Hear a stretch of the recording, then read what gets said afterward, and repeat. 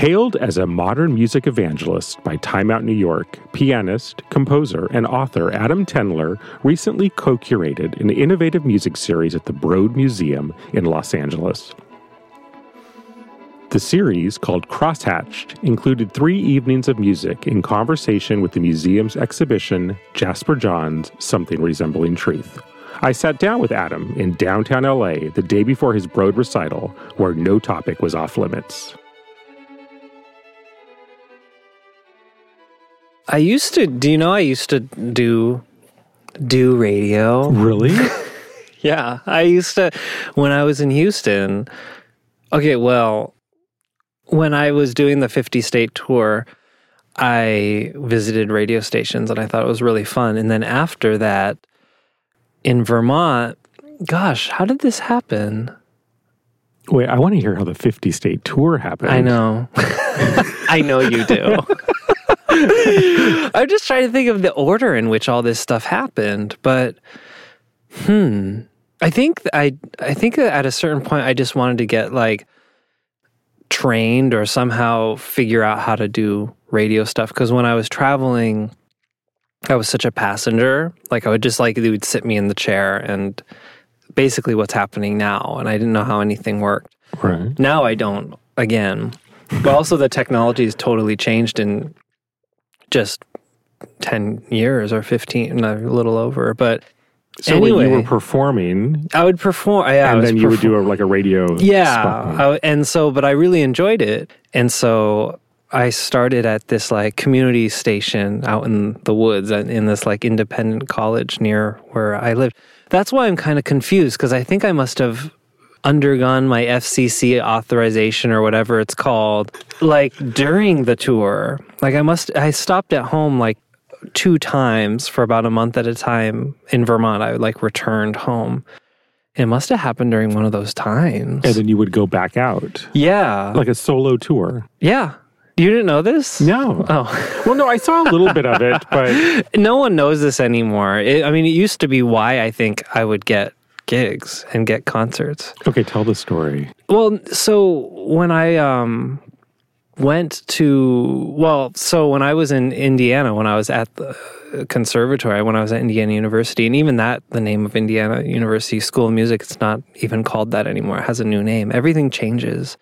But when I left, I really had no direction. I actually left early. I left about a semester early. So I was there 3.5 years, but it's because I really maxed out all of my credits. I was kind of freakishly, I don't know, I would lock myself in the practice room and I just stayed there for summers, and I basically maxed out all of my credits. There's a reason for this. And you were part of the story. Yeah, I was a piano performance major. And I think even that felt like a fluke, even though I got into the school. That's a whole other story, but I really was in an overcompensation mode the entire time I was at Indiana. And so I practiced a lot, but I think I also practiced myself into a real state of anxiety. And by the time I got to, my senior recital, I was a real mess. And I actually, you have to do a recital hearing before you do the recital. It's actually the hearing you get graded on. And I failed mine. And it was a couple weeks before I was expecting to graduate. And I But not from preparation. I failed because I got on the stage and the whole jury was there and I completely fell apart. And it was really bad. I think I was just so nervous, and that was a sort of a trend or whatever throughout my entire time at IU. Is I would get so nervous, and because I was practicing so much that it would always be leading up to this one concentrated moment where I had to prove what I had been practicing, and of course it would always, fail to reach what I had expected it would do. But so it was weird. I had all my posters and stuff for the recital all over the school already, and I failed the hearing, and so I had to go. No, you had to take them down. I had to take them down. It was really humiliating, and it was really traumatic.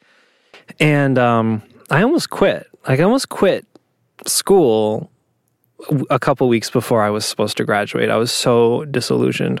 But were you thinking about quitting piano?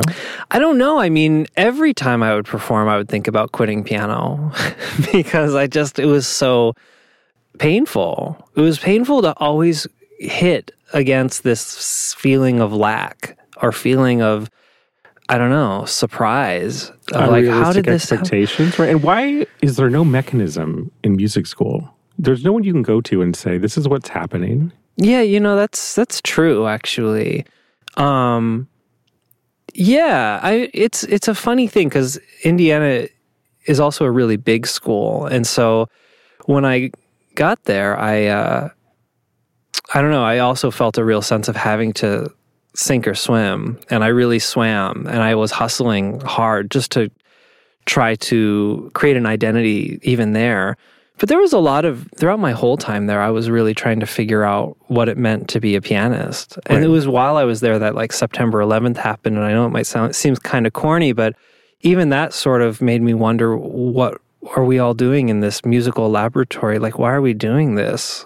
There's so many bigger things going on. And am I trying to be like Horowitz? Like, what are we doing? Like, the whole thing seemed really absurd. And I started composing. Like, I was really trying to figure out some way to find some sort of meaning or significance to what I was doing. But anyway, long story short is when I left school, so I did redo the hearing and passed and did the recital, and I just left. Like, I did my exams and I just was out of there. They mailed me my diploma. I didn't, or whatever it is. Back. Yeah, I didn't go back. I didn't do the ceremony. I was just out of there. But I was thinking, well, what's next? And I was just like thinking, I didn't know how anything worked. I didn't even know how anything worked even when I went to school. Like, I just thought I'd just go to music school because I like music. It was really naive. And I was just as naive when I left. I mean, talk about not really being prepared for the real world. I was like, I'll put together a thing that I think is called a press kit. It totally wasn't. It was like this horrible headshot and like some inflated bio.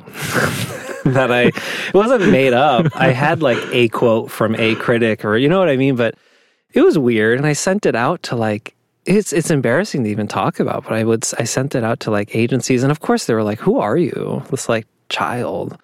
And so again, I was like floundering and still thinking, well, how do I create an identity in music? Also, how do I learn to play music, even though I just graduated from music school? Now, what were you playing at that time? Were you into Cage? Yeah, I was into modern music and modern American music. What's funny is that I didn't really play any Cage. I had like talked about Cage, and I had maybe dabbled in a piece for like a mock lecture that I had to give. I was really like into Ives and Copeland and like extreme experimentalists and minimalists from like the 60s and 70s. I was really still kind of into the entire buffet, but I wasn't really playing the whole buffet. I mean, in school, again, I would dabble in that. I would go and listen to as much as I could. Back then, there wasn't really like Spotify, or even, I don't even think YouTube was this hub of music. Our school had it had digitized some of its library. You had to actually be in the library to hear this stuff, which shows how, again, in 10 years, how things changed. But that's how I listened to a lot of music. And I would just like look at it. So I would actually go into the section where there was John Cage scores, and I would just kind of sit on the floor and just leaf through them, and kind of just like lovingly peering and kind of peeking through them.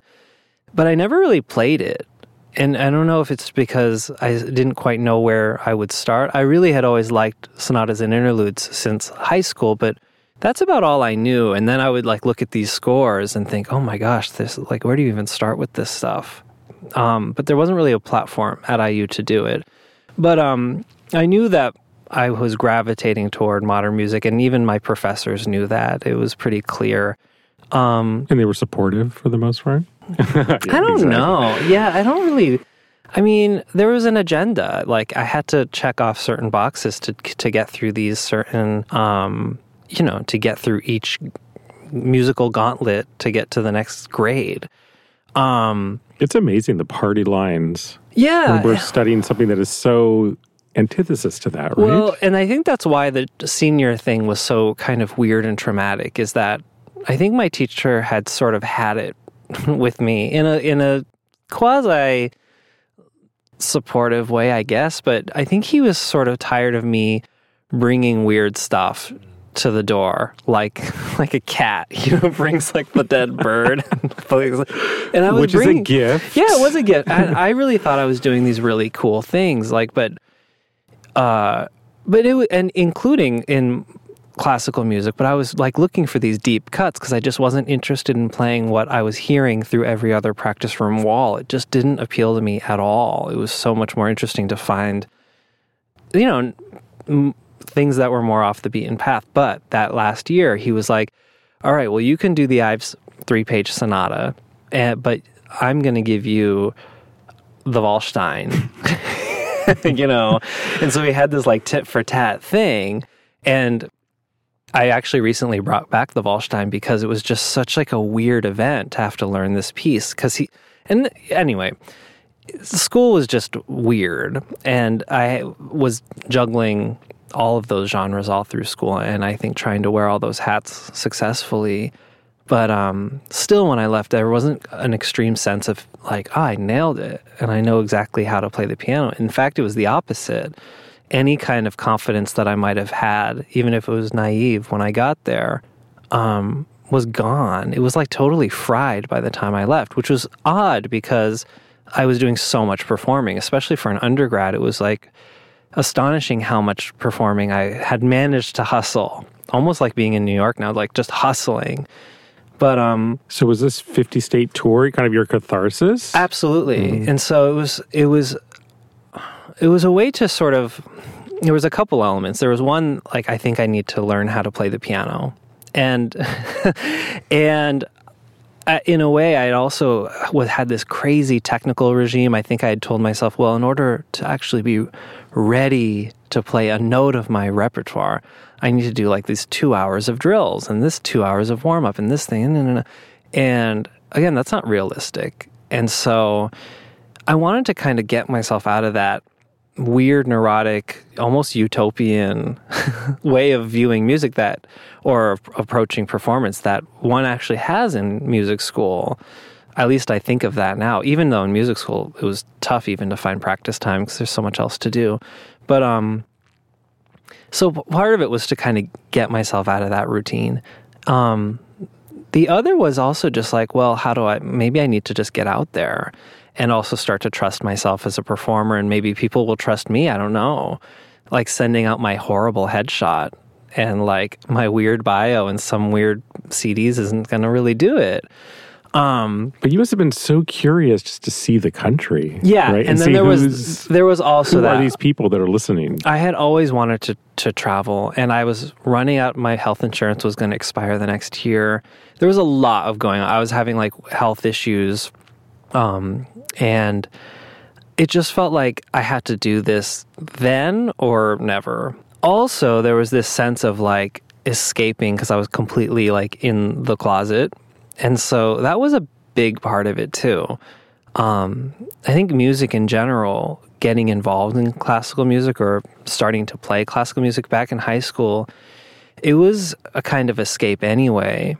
And it was very sexual, actually. It was sort of a barrier to put up against sort of the bullying that was happening. And I remember it was a very clear and not at all like subtle thing. It was very calculated. I thought, I play music. It seems to like, and I was thinking, well, I'm also having a connection with this music. And that wasn't modern music. It was like Chopin and Rachmaninoff and all these romantic composers that I was having a real cathartic connection with. But I was also seeing, in a weird way, and I hate to say it, I'm sort of ashamed to say it, but I could see that talent or whatever it was that had accrued over time since I was like 6 was impressive to people. especially like, it was like uniformly impressive even to people who were bullies and who could target me. They could almost be diffused by me having this weird talent that I could play the piano. Right. And so that was also sort of like, well, if I just dive into this thing, I can kind of create this little cocoon of music around me. A shelter or a distraction. Absolutely. Right? Yeah, totally. I basically stopped going to class. It was not unlike college where I just did all my classes and completely dove into the work and then found myself like maxed out early. It was like that in school. By my senior year, I had like no real classes to take anymore. And I just would come to school and practice. I would stay late in practice. The school would be locked around me. And in a way, it was just like, well, I'm doing music now, and that's it. And like, don't come near me. And it, in a weird way, it worked. But then I did the same thing. Really? Yes. But then later on in my 30s, I realized, the function has now changed because it's not just a shelter. Right. Now you have to go into the real world to be a professional. So how did you change that role from this is a special thing to now, there's many people doing it. Well, that's the thing that was, so it served a sort of protective function in the beginning. I guess I bring it up because it seems I was always using it for some sort of protection or some sort of tool, which was not really fair to it, and it rarely delivered fully. So the tour was also this like, I know, I'll go and do this 50-state tour. It just seemed natural. I'm going to try to hit every state. It'll be an experiment to see if I can do that. No funding came through because I had no plan. So everyone was like, no, we're not giving you money. You don't know what you're doing. And I said, I know. And that's the point. And they were like, okay, no. But all of that aside, I think I had this expectation of like, also, by the time I come out at the end of this, or the other side of this, I'll totally like have it all figured out. And I'll either have come out of the closet or like I'll be straight, or I don't know what it was, but somehow I figured everything was going to settle. And all of this stuff going on with my like personal identity, which was also like upside down in college when I had like a million straight crushes and all, you know what I mean? That whole nonsense, that whole horrible toxic thing. So what state did you come out of the closet in? And I didn't. So that's the thing. I'm coming out now. No, I'm just kidding. No, that's the weirdest thing. Well, it's not the weirdest thing, but what's weird is that I was also super gay. Like I was having all these maybe that's not what we were planning on talking about. No. But I was, mean, that was what was so strange about it is I look back on that and think, well, I was 100% gay. Like everything I was doing was gay. And yet somehow I rationalized everything, even on the tour. And that's what's so when the tour ended, I was completely still in the closet. I'd had accrued a bunch of interesting and, gay experiences, but I was still wrestling with everything. It was so weird and of course disappointing, but of course it was going to be the tour, the music. That's not what it's, I was assigning this job to it.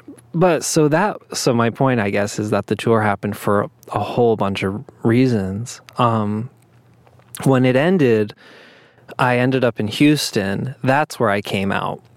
And I ended up really loving Houston. It just so happened, like I played a concert in Houston. It was like my 48th state or something. It was right toward the end. And I was offered a job. And I was like, oh, okay. And I spent the summer actually here in LA. I worked at a veterinary clinic in Malibu.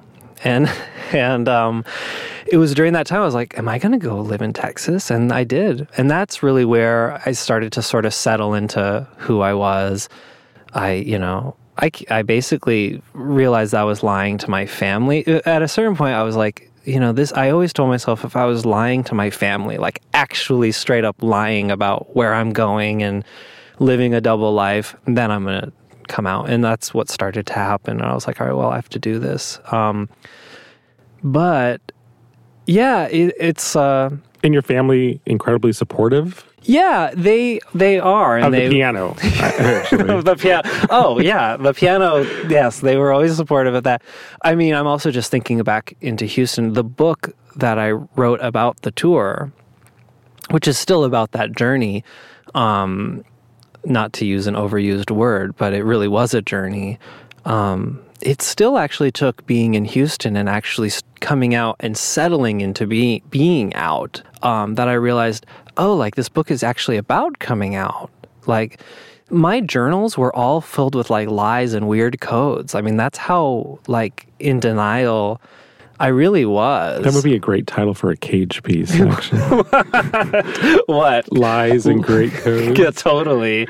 Well, it's interesting. I tell people sometimes like the closet can be sort of misconstrued. I think people can think that when someone's in the closet, they have this like secret that they have that they're not telling anybody else. So, like, I'm gay, but I'm not telling anybody. And I was like, the truth is, what you tell other people, at least in my experience, what I was telling other people, I totally believed, which is what I'm saying is so weird when I look back and be like, whoa, yeah, that was a gay person. That was a closet of mirrors. Yeah, totally. Anyway, so would you consider? How we got on that? No, this is fantastic. Let's take a quick break. This episode of Classical Chops is sponsored by the Los Angeles Chamber Orchestra. Committed to making great music personal, the Los Angeles Chamber Orchestra has concerts for everyone. From Baroque music to full, lush orchestral concerts and contemporary music, see what's playing at laco.org. Enjoy 10% off your ticket order using the code ClassicalChops. Have you thought about doing the 50-state tour again from where you're at now? I actually think about it a lot. I think about how much I saw and how much I learned. And actually how much I learned, I do think I learned how to play the piano. And I did, in a way, learn how to trust myself as a performer because night after night, people would trust me. And so even when I talk to people who are in school, performers who are in school for performance, I try to remind them, like, people will trust you if you are actually putting yourself out there. And if you trust yourself. Yeah. I mean, even if you're just pretending to trust yourself. I mean, once you're on that stage, you are trusting yourself. You know what I mean? Even if we have doubts or whatever. But, I mean, no one's ever going to go on stage planning to humiliate themselves. So there is a certain amount of trust. And, I mean, that's what I learned is that people actually were just showing up. And it was a modern American program. And that's where the 50 states, I was like, well, if I'm doing 50-state tour, I'm going to do American music and not like be an ambassador of German, then it just seemed a little weird. So, but yeah, I think about going back out sometimes, but now it's like interesting because now I'm sort of grounded in all these jobs. I mean, I did it at that time because it seemed like it was such a window. And what I'm realizing is it kind of was, it would be really hard, I think, to do it now. But if just ever there was a time that needed... Totally. Well, it's also interesting is like, I wasn't like on any kind of social media. Facebook was a thing for like college students at the time. I think there was like a thing called Friendster. I mean, I wasn't in any of that. So it's interesting now that kind of entrepreneurial thing is such a thing now. Well, sometimes it's the whole thing. It's the whole thing. And so I don't know. I think that it would look like a whole different kind of animal now. What's interesting, though, is that I was in Houston for a couple of years, and then I went to New York thinking, like I did a 50-state tour. I was like in my early 20s. I managed a nonprofit. This is how we first started talking. I was on the NPR station in Houston because traveling, that's how we started talking about that, because I was traveling doing the 50-state tour, and I was in these radio stations, and I wanted to learn how to do it, and eventually was on the classical station. Again, I'm dating myself because at that time, the classical music and NPR was all one station. There wasn't like 20 NPRs for the city, which there is now in Houston. But anyway, yeah, I was like, I'm just going to go to New York and I'm going to say like I was on NPR and I was and everyone, I'm just like the red carpet's I'm just going to get any gig. And no one cared. Like no one cared. It was like the 50-state tour thing was a cocktail party conversation.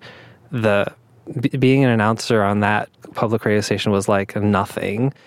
It was like I knew nobody, and there was no reason for anything to have started to work. So it was almost like arriving in music school again. It was like, oh, I need to like start carving out something here. So nothing really fed into anything. I mean, the tour led to getting a job in Houston, but none of that actually translated to making any sort of identity in New York. Well, what were you really after?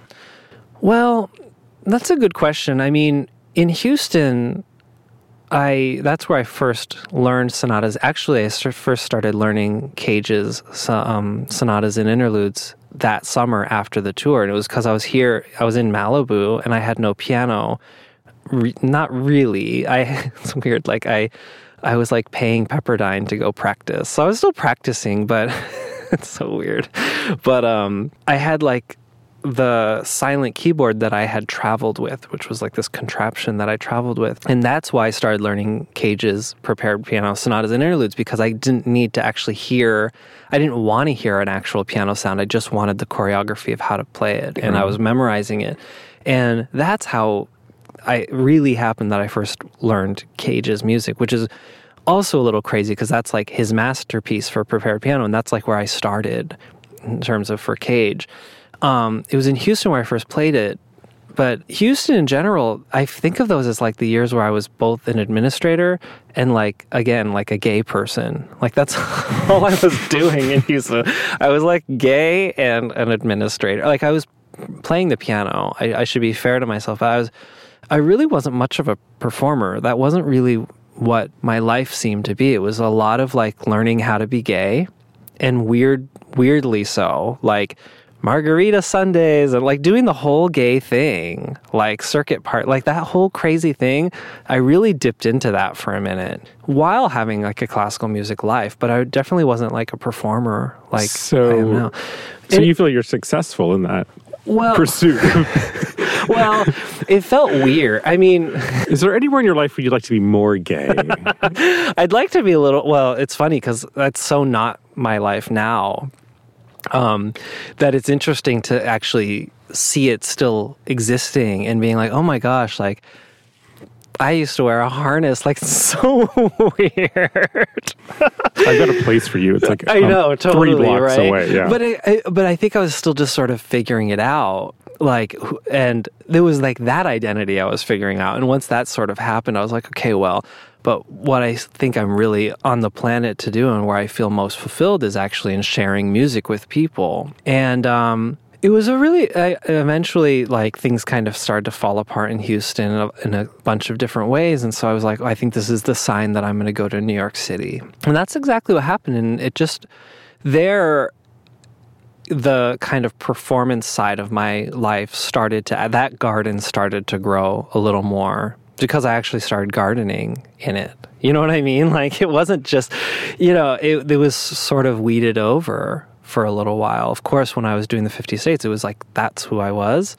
In Houston, as we've established, I was a homosexual. I was a professional homosexual and arts administrator with like obligato pianist. And then after that, it was sort of like avant-garde concert piano, natural progression. Totally. And so it's interesting how that happened, but never was like the goal to be, I'm going to become like John Cage specialist. And I still don't really think that that's. It's just like he's a composer who I like to share with people, but there's so many other composers who I'm playing and who interest me, and so.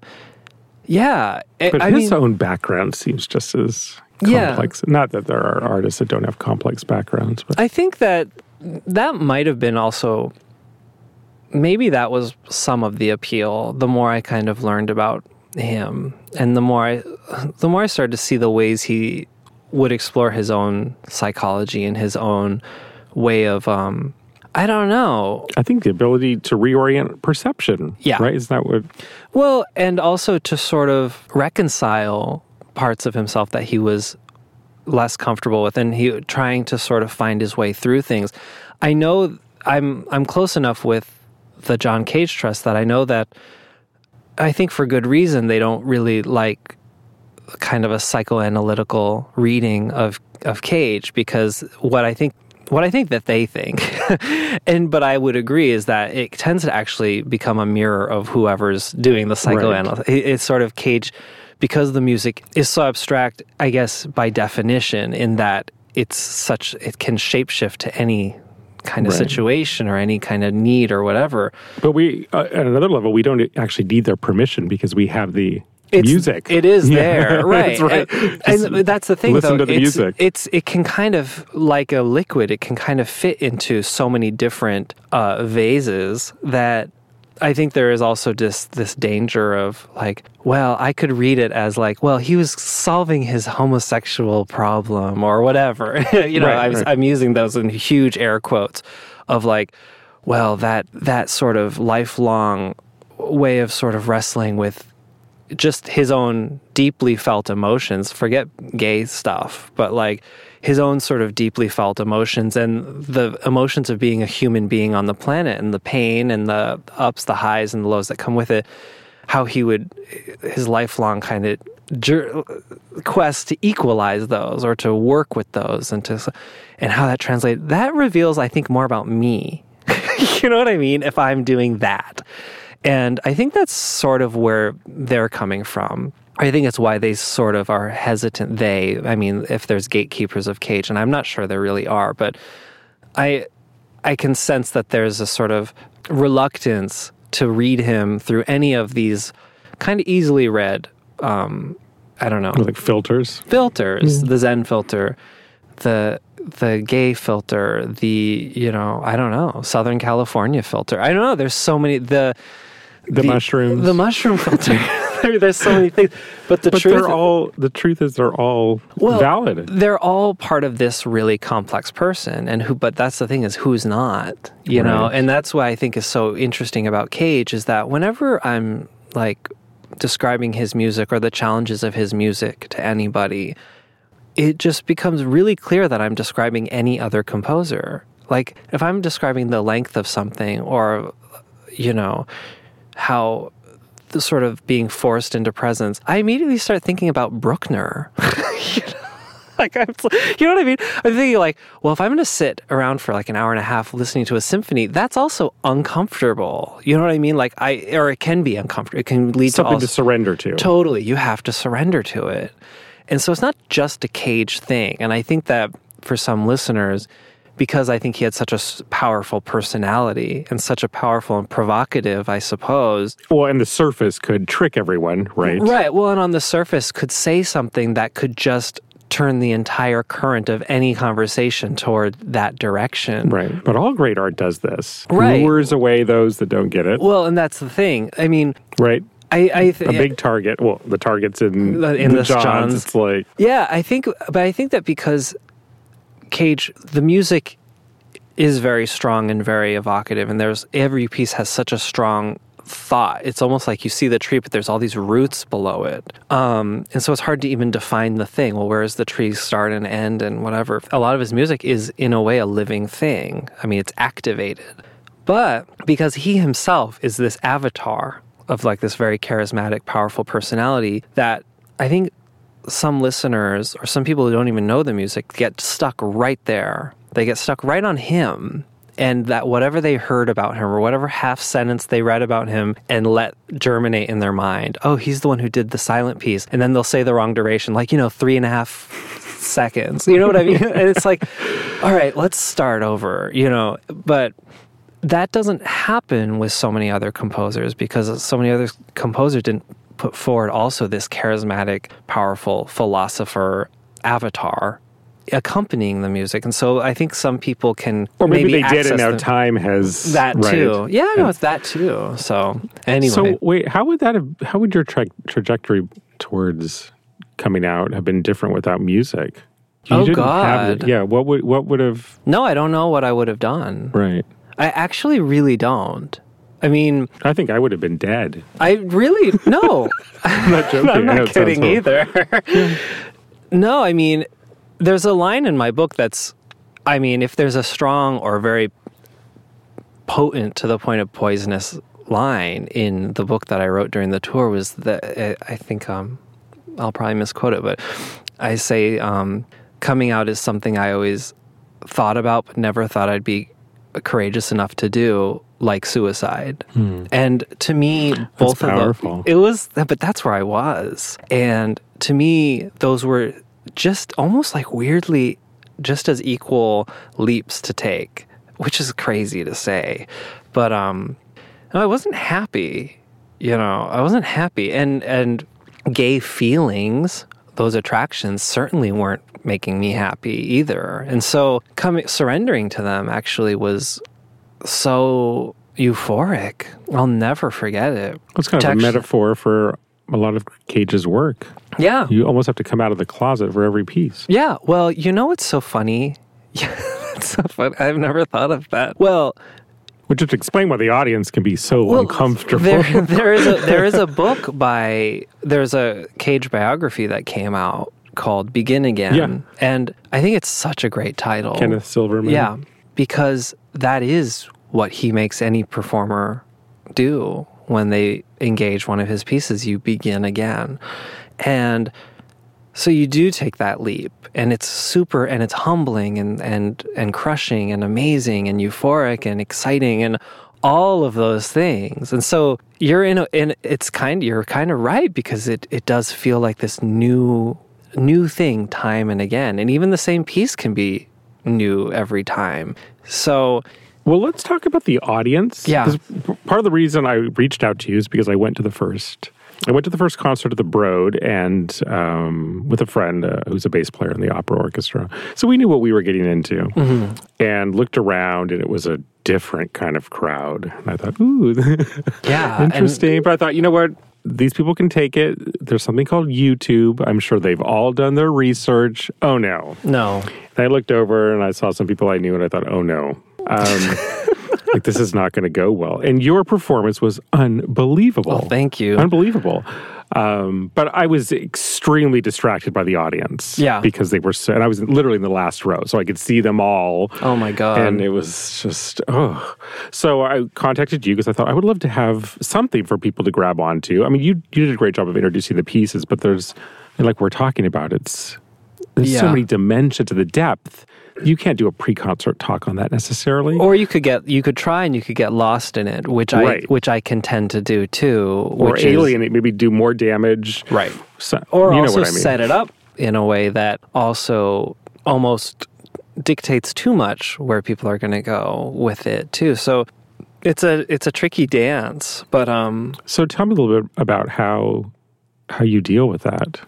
Well, I try to.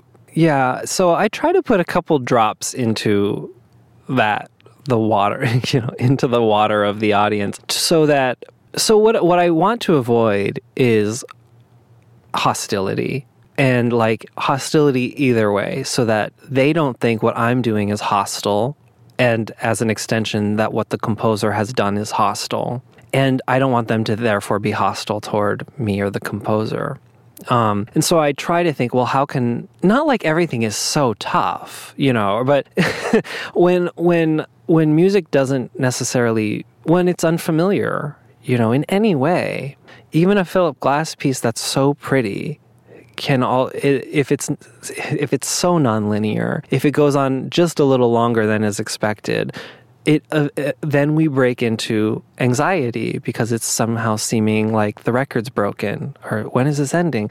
It's like this sense of losing control. And so going into a performance scenario, I try to think of how to diffuse that, or how to excite my listener in a way so that they're anticipating what could have been. This is not dissimilar to me in high school trying to befriend the bullies. I mean, it's actually almost exactly the same, of targeting the threat and trying to like put a little needle in it, like an acupuncture thing, and thinking, okay, like if I put that there, I think it's going to solve this thing over here.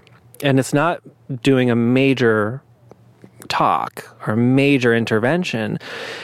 What I want is for people to sort of just expect enough so that they can say, oh, that's what he was talking about. Or, oh, like, yeah, like, so that they're on my side.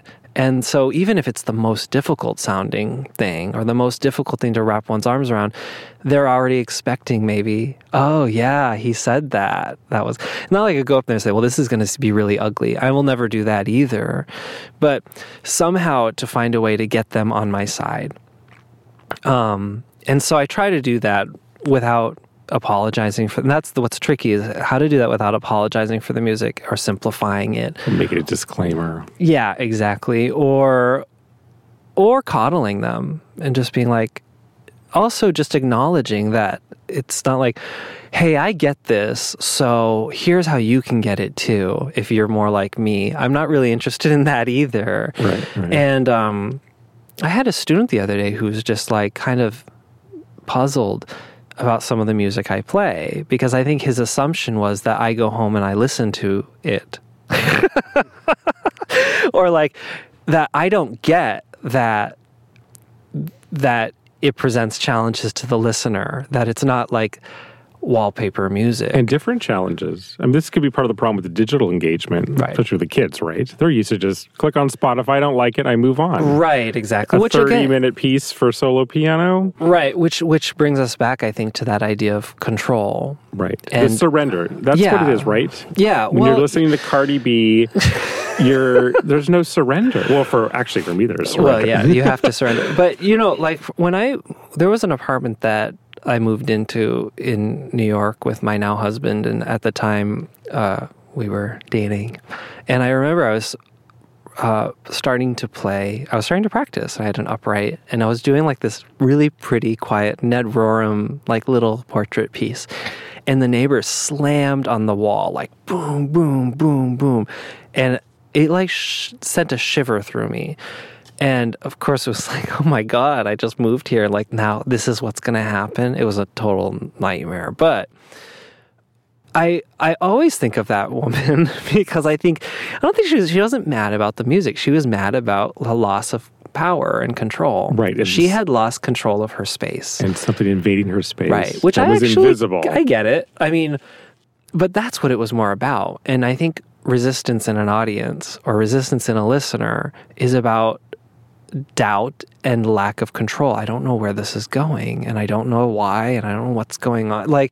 But it's less, I think, about the specifics, and it's more about like who's driving this ship and where are we going. And there's a Caged lecture which I hope to do this summer, called "Where Are We Going and What Are We Doing?" And I think that's like the big question in a lot of these concerts. I ask that question too. I think, if anything, I've been to a lot of these enough concerts that I also, like you were saying, surrender. I've maybe, at least if I've accrued or acquired one skill, it's to at least learn to be like, all right, well, I need to just go with this. Or I could resist it and be like, when is this over? When is this over? When is this over? I don't know what's going on. I don't agree with this choice. I don't know. This isn't what I would do. Like, I could do that for 20 minutes, but who's gaining from that? Like, what's gained except me getting mad?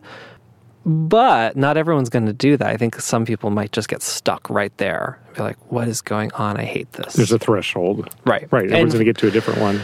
And so I try to at least poke a couple holes in that so that there's an expectancy of like, so in the second concert at the Broad, I played Cheap Imitation, which is 35 minutes of a solo line. Right. And it's really pretty, but it's really nonlinear, and I mean, it's tough. It's really tough. In San Francisco, I was terrified because someone was snoring in the front row. In the first piece, which was like really raucous, was The Perilous Night, prepared piano, drums, like very, very excited piece, a really animated piece. And I was like, oh my God, they're snoring now? Like, Cheap Imitation is going to be a nightmare. But it was interesting going into that piece to have to sort of explain it and be like, I did want to say, here's how long it's going to be. It's in 3 movements.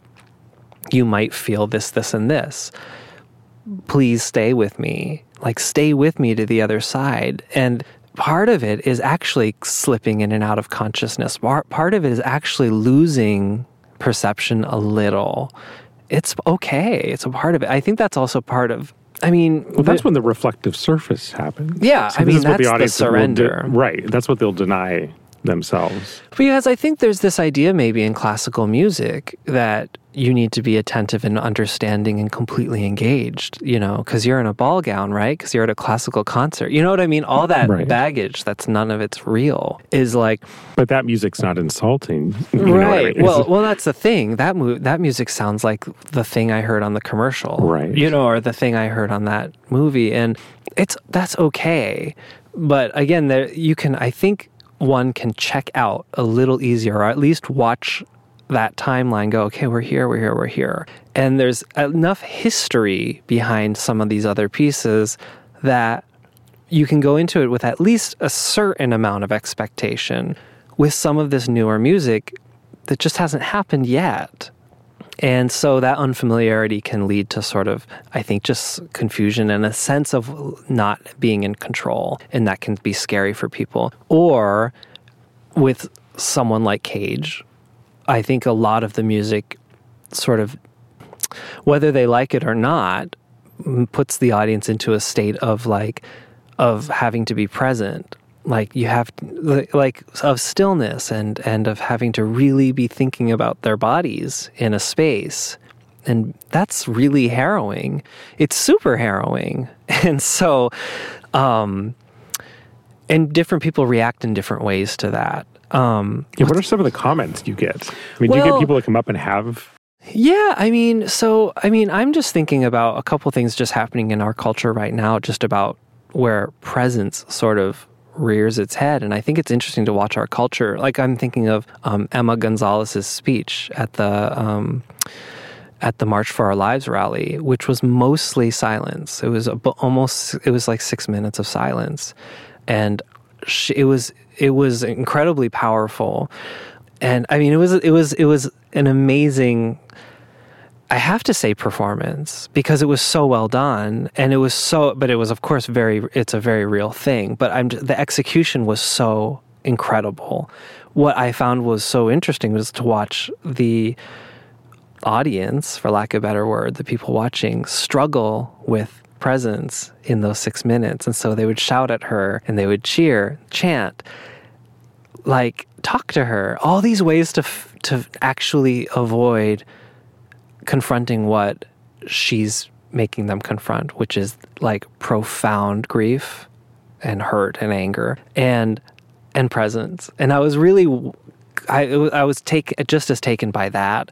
There's this movie out right now called Quiet Place, which is almost entirely, it's like a thriller. Yes, it's this horror movie, and it's almost a silent film. And it's really interesting to watch people's reactions to that, because what's funny is people say it's the scariest movie. Well, it's scary because you're mostly with yourself the whole time. You're dealing with presence. You're dealing with your body breathing, your own sounds that your body's making, let alone the sounds on the screen.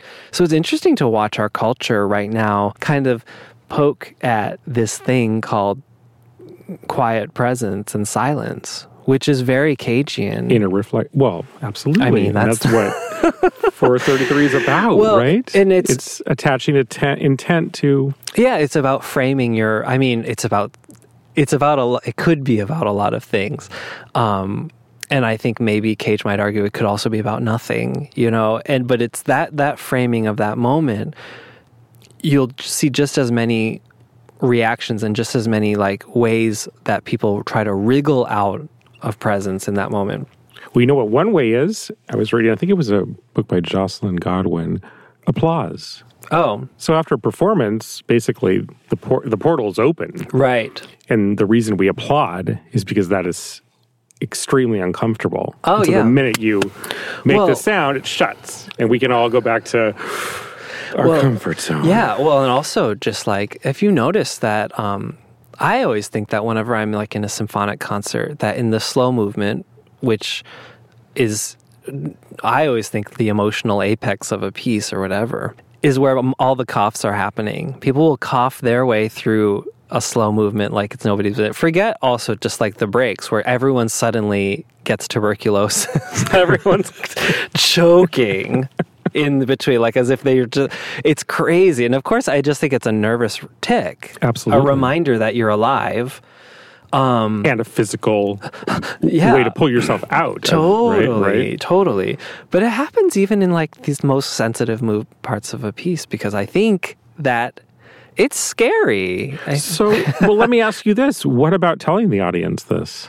Well, I don't know. I mean, when I've done 433, I've had a whole mix of things. One time it was in a recording studio because we were recording it.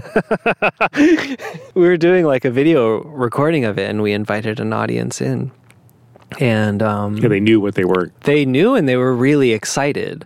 And what was interesting is that I think that afterwards there was a sense of disappointment because it was so quiet. It was like, it was too quiet and na.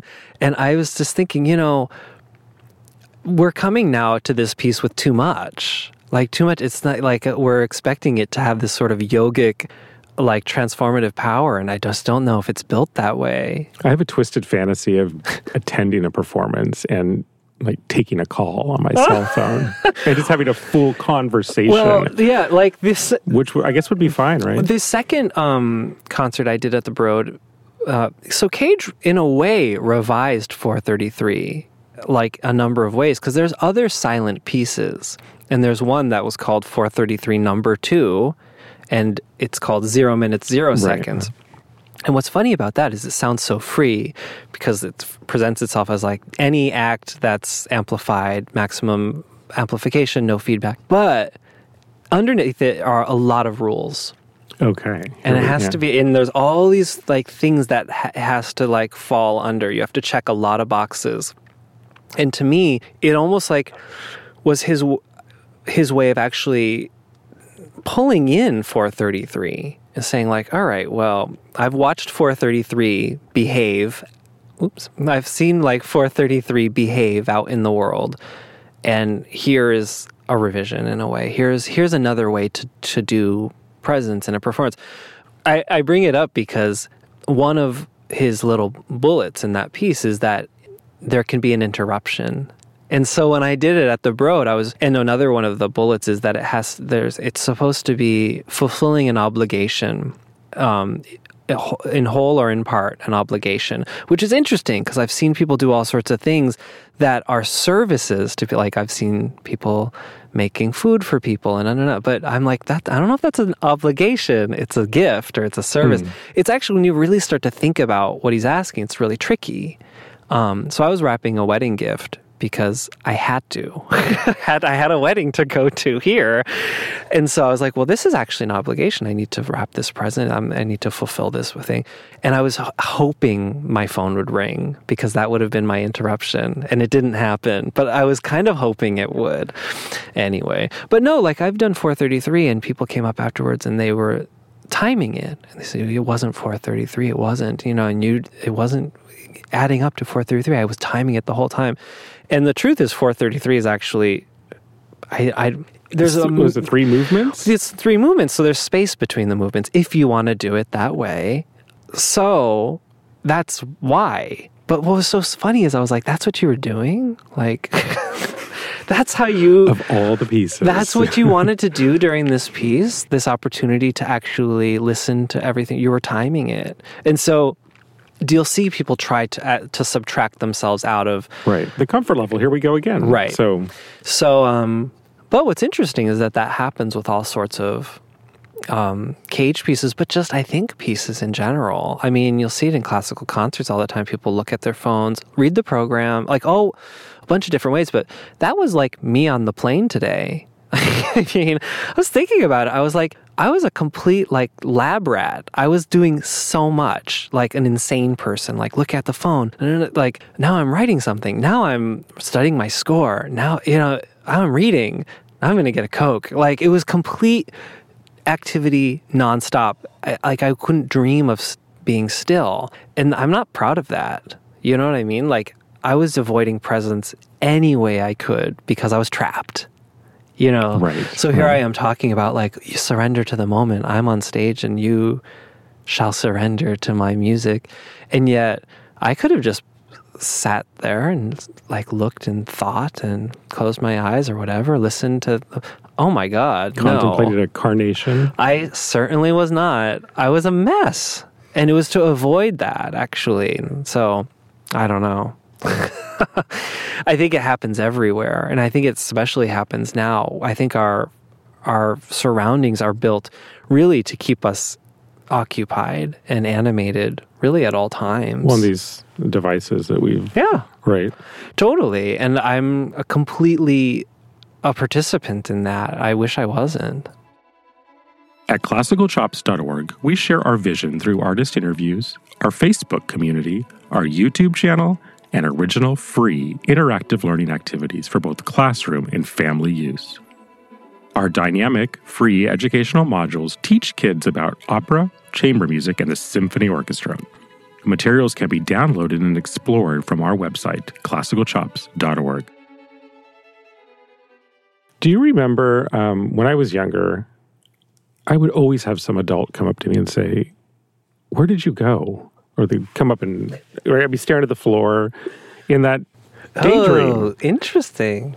And that never happens. First of all, there's no daydream anymore. I'm staring at a phone. Totally. So I've been making myself lately. Put the phone down, just stare at the pattern in the rug. Is it hard, though, to do that? Yes. Yeah. Yeah, because the compulsion 3 seconds in is, you better get on Instagram. Right. Well, and that's how I am. That's, I think, why music for me has always been really tough. It's always been what has felt like a struggle or some sort of battle, because it's really just a very solitary act of preparation. I mean, practicing is this solitarily painful. And so what's more fun than that? Kind of anything. Kind of anything in the world. And so... Or is it? I don't know. I mean, that's the thing. I've just struggled with it for, I swear, like 20-something years, especially as I've become more serious. And, in high school when I actually started to really dive in, I'd been taking lessons since 6 years old, but when I really decided, I really dove in. But it was always like this very extreme task. And I would do everything extreme, wake up at 6. But it's never been easy. I mean, when you were just talking about looking at our phones, I was thinking about how at IU, I didn't have I don't know if there really were smartphones, but I would every practice break I would take, and I remember I would always think I was taking way too many, I would go down to this one phone in our lounge and I would call my answering machine or my voicemail to see if anyone had called, obsessively. So I needed attention, or I needed to sort of distract myself all the time. And so although back then, that's also how work came in, right? So you could get a gig. Yeah, but I wasn't getting... I was really just calling to see if someone one of these straight crutches was probably wanted to get pizza. And called to want to get pizza. Again, it was just obsessive addictive behavior, which again, that's like a cornerstone of my my existence, it feels like. Well, it seems like you've channeled it into your music, and I try. I mean, I think I've romanticized literally every past moment of my life as a time where I was more disciplined than I am in the present moment. And so I look back at everything else I've ever done and think, oh, well, you accomplished that because you were so focused. But of course, at the time, I was struggling with that kind of sense. I mean, I think that's being a musician, though, is... Well, and just human. We're always in a struggle. Some of us. I mean, I think if you're committed to what you're doing and passionate about it, one realizes that the work is really never done. You're constantly spinning like that hamster on a wheel. Well, the struggle doesn't need to be negative. No, it's just I guess, realigning. But isn't that kind of the gift of Cage? I think this is about allowing creative freedom, reorienting your perspective. Well, and also I think in his writings and in some of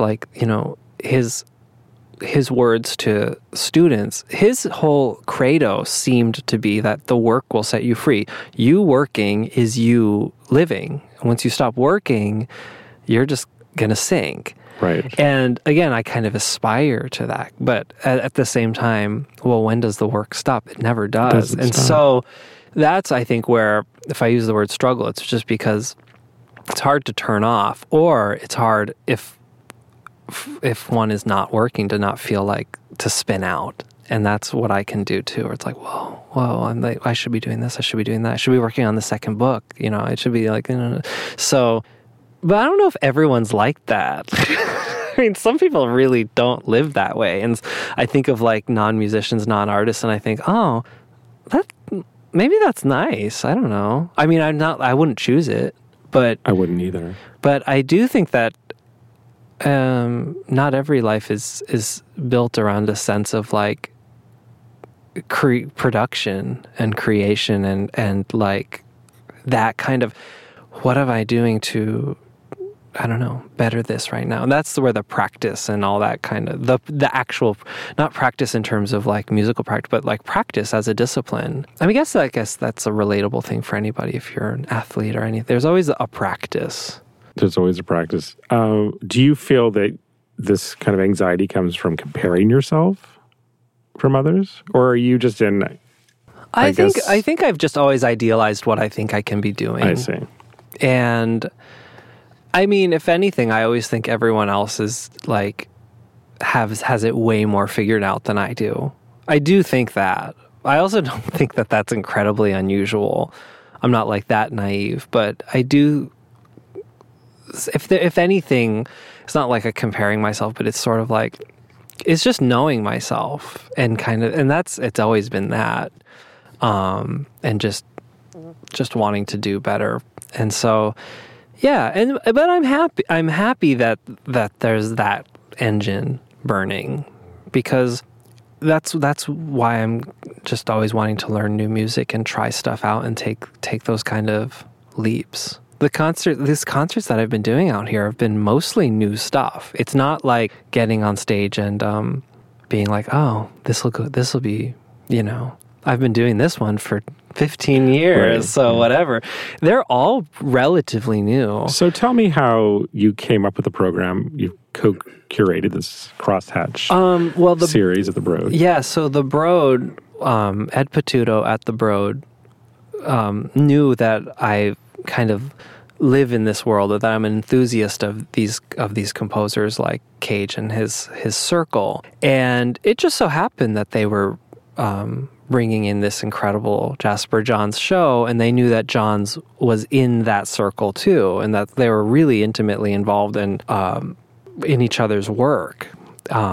Cunningham, Johns, Rauschenberg, Cage, and by extension the composers who Cage was interested in and surrounding himself with as well, and who influenced Cage also, make no mistake. And so that's where it started, so I was approached really like, well, what could a musical program look like? And then with the like multitude of ideas, and what's funny is I was like, I really don't want this to be like the Adam show. I don't want this to be like my recital. And I was very clear, like, this doesn't need to even be, quote unquote piano recital. Maybe that's not what we do here. Like, maybe that's not appropriate. Like, okay, I know we'll do a piano recital. Like, I was like, I don't know if that really makes sense. But so we just kept kind of talking about different ideas. And I read a ton of basically what they were reading in preparing to put up the show. Right. I read. Yeah, I went last Friday, and your program is brilliantly aligned with the copy on the wall. Well, that's the thing, is that I was reading that copy, and I was reading the research that was informing that copy, because I had met Jasper Johns for 1 second. An elevator door was literally closing. I had played the Ellsworth Kelly memorial at the Philadelphia Museum 2 summers ago, and Johns came. But at the time, I was like, oh, Jasper Johns is here. That's a very famous person. Like, I didn't really connect everything he had seen and all of the ways he had touched all these composers and lives that I just didn't I didn't know that, honestly. And at the very end, the person who had brought me into that said, did you meet Jasper? And I was like, no. And come. And we saw it, like the doors were closing, like out of a movie. And my friend stuck his hand in and the door opened. And then he said, here's Adam. He played the piano. And we shook hands, and it was but it was very quick. Anyway, I just read through all of this stuff and was just scribbling notes of like, oh my God, there's so much overlap. I mean, there's so much we could do here. There's there's just so much. And it was from that we were like, oh, there's some really straight ahead connections. The Seasons, The Perilous Night, like Toy Piano Stuff. That's the concert that you came to, where it was just like, well, here are like the most direct connections. And incidentally, lucky me, they all had to do with piano pieces. But then there was like, well, there's also all this overlap with like Japanese music and Japanese art and Japanese composers. What do we do with that? And then there's all this other kind of overlap, and it grew into 3 programs. And when they said, would you like to do like 3? okay, sure. And so that's how it happened. And those programs were getting sort of like, like a pottery wheel. Like they were just still always getting kind of refined the more that we were thinking, like, how can this be really lined up perfectly so that every single piece has a reason for being there. There's not a wasted piece. And it's been a real gift. I mean, when it's over, when I do this show on Wednesday in 2 days, I'm sure I'm going to be really sad after because it's just been such a joy to actually have a platform for all these pieces that really very, very rarely get a platform. That, you can put on a show. This is one thing I've learned ever since even the 50 state tours. You can put on a show of music. Like there's no crazy like gauntlet. You put on a show. I mean, I tell that to people too. Like, you can do it. But to actually play these pieces and have a platform like the Broad and have people like the audience you saw, and we can talk about that too, whether it hits the target or not, for kind of a broad audience, no pun intended, is that it's still such an exciting opportunity to be like, whoa, I can actually hit this group of people with these pieces that might work regularly like in a gallery space or a smaller concert hall. So that's been really exciting, especially because I think people do like it. But what was your experience out there? Because I don't know what goes on in the audience except when they're snoring and freaking out and eating chips and all that stuff, which has happened. And so, but I don't know, that night that you came, I was mostly concerned about people not being able to see. Right. Like that was a thing. And I didn't mind that so much, the kind of whack-a-mole situation that happened as everyone's kind of popped up, because they needed that. I thought it was a great idea, because I thought, you're going to lose a lot of these people. If they think that they can't do that. Like, that's the thing, is like, hey, but we're in a concert, we can't move, right? Like that kind of idea, which isn't necessary. Kind of became a happening. But some were, Silver Lake hipsters. Did some people seem like lost? Oh, really? Some. Really? The majority. Oh my gosh. Yeah. And if they stayed, I think it might have just been because they felt like they should, or... I mean, I say it because your plane was extraordinary. But no, that's interesting. Well, maybe like it's like me on the plane, except they couldn't look at their phone. Oh, they were looking. Oh, they were? Oh, yeah. Oh, yeah. But, well, that's funny. And it's all been a real experiment in like, how do you present this? How do we present this? How do we present this in a way so that it actually transcends expectation, I guess. Right. And so... And how, an audience can come through the Johns exhibition but maybe not be able to sit through a piece that literally was written right as he was sitting next to him, kind of idea. Right. So that for me is pretty unbelievable. Like the kind of buffet, here we go with the buffet again. It's like, I want to choose that, and I'll choose that, and I'll choose that. Yeah. And, well, it's always fun to watch people whenever I go to a friend's concert, I love watching the people and just seeing how they're making their way through this situation. I'm so occupied that for me a concert always goes by in a flash. It always goes by super fast. I lose time. And so I'm not a reliable like source for knowing how the audience is doing, again, unless there's like immediate feedback, which is why like I've always really respected and been pretty awed by like comedians, because like their feedback is so immediate and like impossibly like it's so impossible to be dishonest as an audience member in like a comedy show. Well, yeah, absolutely. And so their feedback is so unlike mine. Where you could add one of those 90s laugh tracks to the program. But like people, again, like in a concert hall, there's a code of politeness and behavior, even if some people don't do that. Again, like someone's eating chips or whatever. Which is a distancing mechanism. People don't come for that reason. Right. New people, right? Well, yeah. And that's happening even right now with like this movie, The Quiet Place. When a friend of mine is a producer on that movie, so I've loved watching people's reactions. And it's funny because a lot of like on social media, people are commenting like, so-and-so was eating chips. Or the popcorn, right? You order this popcorn. Yeah, and they're like, oh, it was totally ruined because so-and-so, like these people were talking or making. And so it's interesting that this kind of concert hall ethic is making its way into all these different kind of, But again, like there is at least an etiquette that protects actually me and my feelings, which like a comedian doesn't have, for instance. Like it's an immediate feedback that they get that's incredibly, like brutally honest. I actually admire that. To me, it seems really scary. Right. Well, in the performance of music, you have an intuition or a sixth sense about that, right? You can feel the room. I think so. I mean, I also, in concert music, the audience is also quiet, like typically, or should be. So I can't really gauge that either. I've had situations though where, because I'll talk a little, where I'll go out there and I'll think, oh, these people are really not with me. And that's interesting. But it's hard to even to gauge that, because they might just have walls up because they think they're supposed to have walls up. I'm not supposed to laugh because I'm in a concert and I'm in a classical concert, So... But then here you brought in the museum crowd. Yeah, but I don't know. I mean, I don't know what that is. I think it's fantastic. But I think they were caught off guard. Really? But see, like, good. I wouldn't... it's hard for me to know what crowd is which, again, from my perspective. Well, like, you had a better perspective of that. It's blurring. Yeah. Right? Those lines are blurring. Well, and with this music, there is such a crossover, too.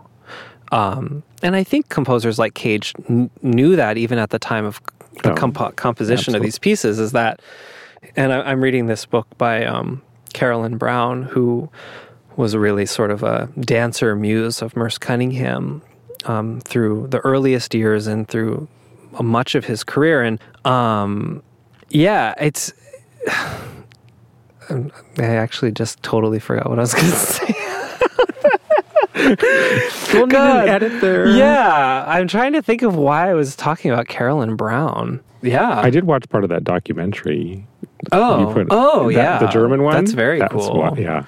Yeah, no, I don't remember why I was bringing that up. Carolyn Brown. It was something about the book that she was... Carolyn Brown writes in her book that she quotes these reviews that make a big point of saying that, like, at a Cunningham dance concert, you're getting, like, not really a dance crowd. You were getting every artist from every medium. It was like a magnet for all these different art forms. And since Cage's music was right there with it, it's just interesting that there was... I think at the time, maybe it's happening now also, but there was such a crossover, and that this music actually lived in the gallery, lived in the museum, in those spaces. Not so much whenever Cage's music, this is a huge generalization I'm going to say, but when it was put in the concert hall is when musicians would, like, as he would say, act foolishly, or they would reject it, and audiences would... You get the most conflict and the most misunderstanding, and some of the most famous stories, at least, of that happening are when his music was sort of placed in these concert halls where it's actually, like, seems to just someone being introduced to, shouldn't that be where it's working best? Not necessarily. No, it almost undermines the point of it. And John's too, at a certain point, I thought, it's funny that we're in these paintings hanging on walls, and... I know. Right. I know what you're saying, but his work in general, for me, is really... It sneaks up on me. Like, it's... Well, I couldn't believe it. Did you see what I put on Facebook? What I called terrifyingly prophetic. So it was the orange eye with the flags. Yeah. I mean... I mean, that's the thing. I just remembered kind of I'm excited to go through it again, the exhibit. I've gone through it a number of times now because the first time I went through it, I was just like, oh, this is really nice. But then by the end, all these things start to sneak up on me. And like Cage, a visual artist friend of mine brought up how, Johns doesn't paint from imagination, like, I'm going to paint this tree because it's a tree from he'll bring a tree from something he's seen and put it there, and he'll draw it with discipline, or he'll paint it with discipline, and he'll recreate it, but it's borrowed still in a way. And there's all these borrowed things, almost like a collage, except he's actually painting it, which is so stunning. But once you start to think of the things he's starting to borrow, it gets a little intense. Like in the seasons when he starts to bring in these silhouettes of a child, and then him, and like a bunny, what's going on here? And it's almost as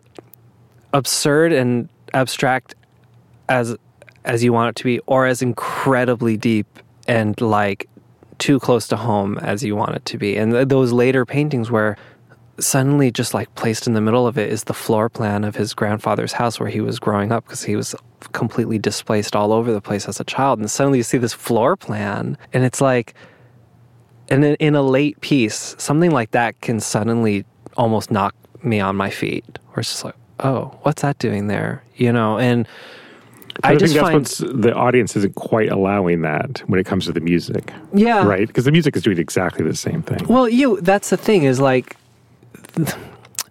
it's interesting, because I think in Cage's earlier music, if we're going to talk about Cage, is he was kind of creating, even if he was using kind of images or sounds like the prepared piano, you might think of that as he's borrowing percussion sounds, but he's still in a way is generating out of his imagination. And it's interesting to watch his music, and even some of the early pieces that are pulling from radio and test tones on it. He's still borrowing and kind of collaging, but it's interesting to watch his creative life move away from generating out of his own imagination. Even some of the pieces that start to play with chants, he'll use chance elements to rearrange and organize material that he's still coming up with, still composing in the most conventional sense of composing these sounds. And it's interesting to watch him kind of move,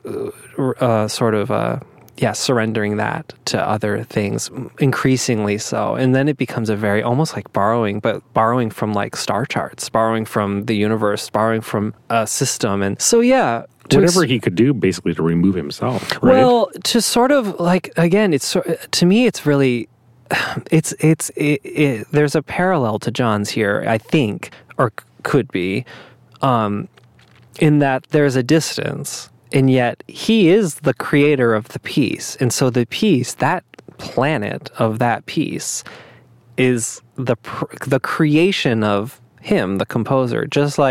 But for me, the paradox is that the object you're looking at that's distancing you is something that you know very well, like the American flag. Well, yeah. Or but then a C major scale. Well, that's the thing. But then you have to, you're confronted then with the creator, I think. I guess what I'm trying to say is if the thing is say the Johns painting, and it seems well, what's going on here? They're all very familiar objects. What one might feel left with is, oh, well then why did he do that? Or what's the big why here? And that might be a dead end. The answer might be, well, there is no why. I mean, I think that's a simple answer. Maybe that is the answer. I think the viewer is the why. Well, yeah. I mean, so with Cage, you get these pieces that are really, where he's removed himself in a sense. But the piece is him. He's created it. So with a piece like Telephones and Birds, which is bird calls and people are calling kind of dead phone numbers that are only return recordings, and it's all arranged as this complex thing, and it's all through chance. And he's not really, you don't have to be a musician to do it. You have to be able to play the game of the piece, and then the piece activate. But that universe of that piece is his creation, and so there's something still very. There is a big why. Why birds? Why the sound of a dial tone? Why the sound of you clicking and hanging up? Like suddenly it can be, again, as profound or as not profound as you want, but it's hard to deny that it's the product of a composer's vision, which I think is inherently personal. You know what I mean? So as abstract as it is, the thing itself is personal. I think that's what's so brilliant or so exciting about watching that timeline of Cage's creative life, is that even as he moves toward expression removal of his own personal expression, because that's very present in the earlier music, we never lose him. And actually, I think we get a really strong impression of where he is in that moment. And I think the same could be said for Johns. Absolutely. It's just what's interesting is that can mean a whole bunch of things for the listener or the viewer. And that's where it becomes this mirror. And that's where modern music and modern art, it becomes a mirror of the person viewing it. And that's why I think is so exciting about it all. For me, the answer for that is that the intent is so clear. Yeah. It might be something that seems random or chance, but the intent is absolutely clear. Because it's there, that's the thing. One could... Well, no, because we have a lot of art that's the intent is not clear, right? Yeah, that's why I'm trying to think of what you mean. Do you think with Johns, the intent is so clear? Absolutely. Oh, really? Oh, absolutely. See, That's why it doesn't, in the end, really matter. That's why you can have 4 minutes and 33 seconds of silence. See, but that's so funny because, with Johns, I'm confounded by it because I don't know, why any of it's happening.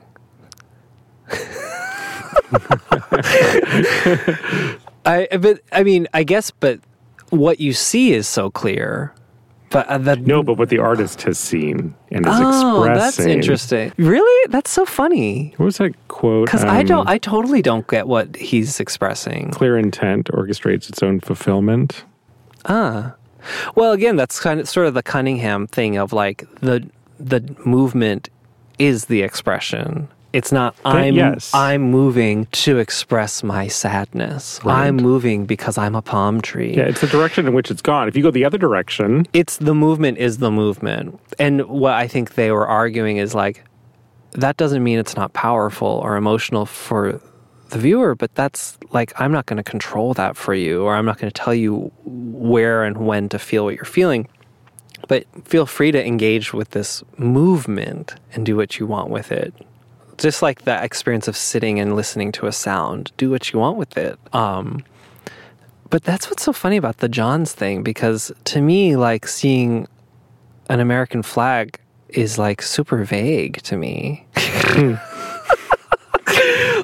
I can't figure out why it's there.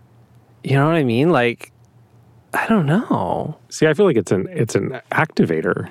It's a trigger, right? So that it's like an onions, right? You keep peeling it away, but you're going to keep getting the filters until you get to the essence. Right. Well, and that it's with a lot of another visual artist brought up to me, a lot of John's paintings are, they're useful. The number is a number. You can express the number. You see the number and it can be a number. It's not a transfigured number. Or it's not a flag that's, so distorted. Sometimes he'll distort it, but it's interesting how it's there. The map is an actual map. There's Vermont and there's North Dakota. Right. Even if it's still dripping but you can actually say that's the map. Right. And some people will only see the map. Right. But still, I think I'm not sure I'm so confident that I know why he's painted a map. You know what I mean? Or that I think it's more of a feeling thing. Yeah. And not an intellectual. For me, it's my experience with Johns is that he's taking this whatever's flashing through his mind at any given moment, he's somehow found a way to slice it like in a deli. You slice this thing and then not just slice it and actually have it preserved there, but to preserve to the extent that he could devote a month to actually illustrating that slice of that split second. Right. And that split second might be a flag, a bunny, his shadow, the floor, the blueprint, and then actual balls. Yeah, and then testicles. It's okay. Which again, that's our brain. I was actually shocked that I told the friend that I went with that the exhibition wasn't more sexual, except for that one painting with the slash and the two balls. I didn't find it overtly... yeah, the slash. And then there's one that's called Tantric. Yeah, right, yeah. But even that I didn't find sexual. Yeah, well... You know what I mean? Yeah. I don't know. There must be more. I don't know how or why that happened. The idea that there was sort of a gay kinship amongst these fellas is, I think, hard to deny. Well, that we can hear in the music, we can see in the art, and we just know it's there. Connected thread. And I think it lends itself to the comfort and trust that they had in each other because it was a different time. And it was survival. Yeah, and totally. And I mean, it kind of goes to what we were talking to, is that overlap of art as a survival technique. So they did the same thing you did. Exactly. No, I'm not joking. In a way. Here's 4 gay men.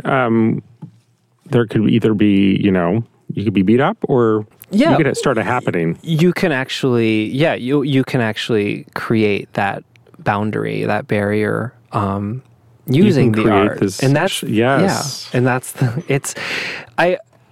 I'm tempted to say distraction, but it becomes this activity that one can engage in. I don't think it's a distraction. I think it might be a distraction for other people, at least. Right. Yeah, not for me. That's why the flag sent them all, right? Totally. But it's an expansion. You follow that flag. It's an expansion for them. Right. Yeah. All right, Adam. Well, was there actually any other question? I feel like we didn't do any. Did we do any questions? Well, I think this is perfect. Thank you so much. Thanks for having me. I'm Brett Banducci, and you've been listening to Classical Chops Studio, the podcast from classicalchops.org. You can follow us on Facebook and YouTube, and if you haven't already, please subscribe and review us on iTunes, Spotify, SoundCloud, or wherever you get your favorite podcast. Thanks for listening.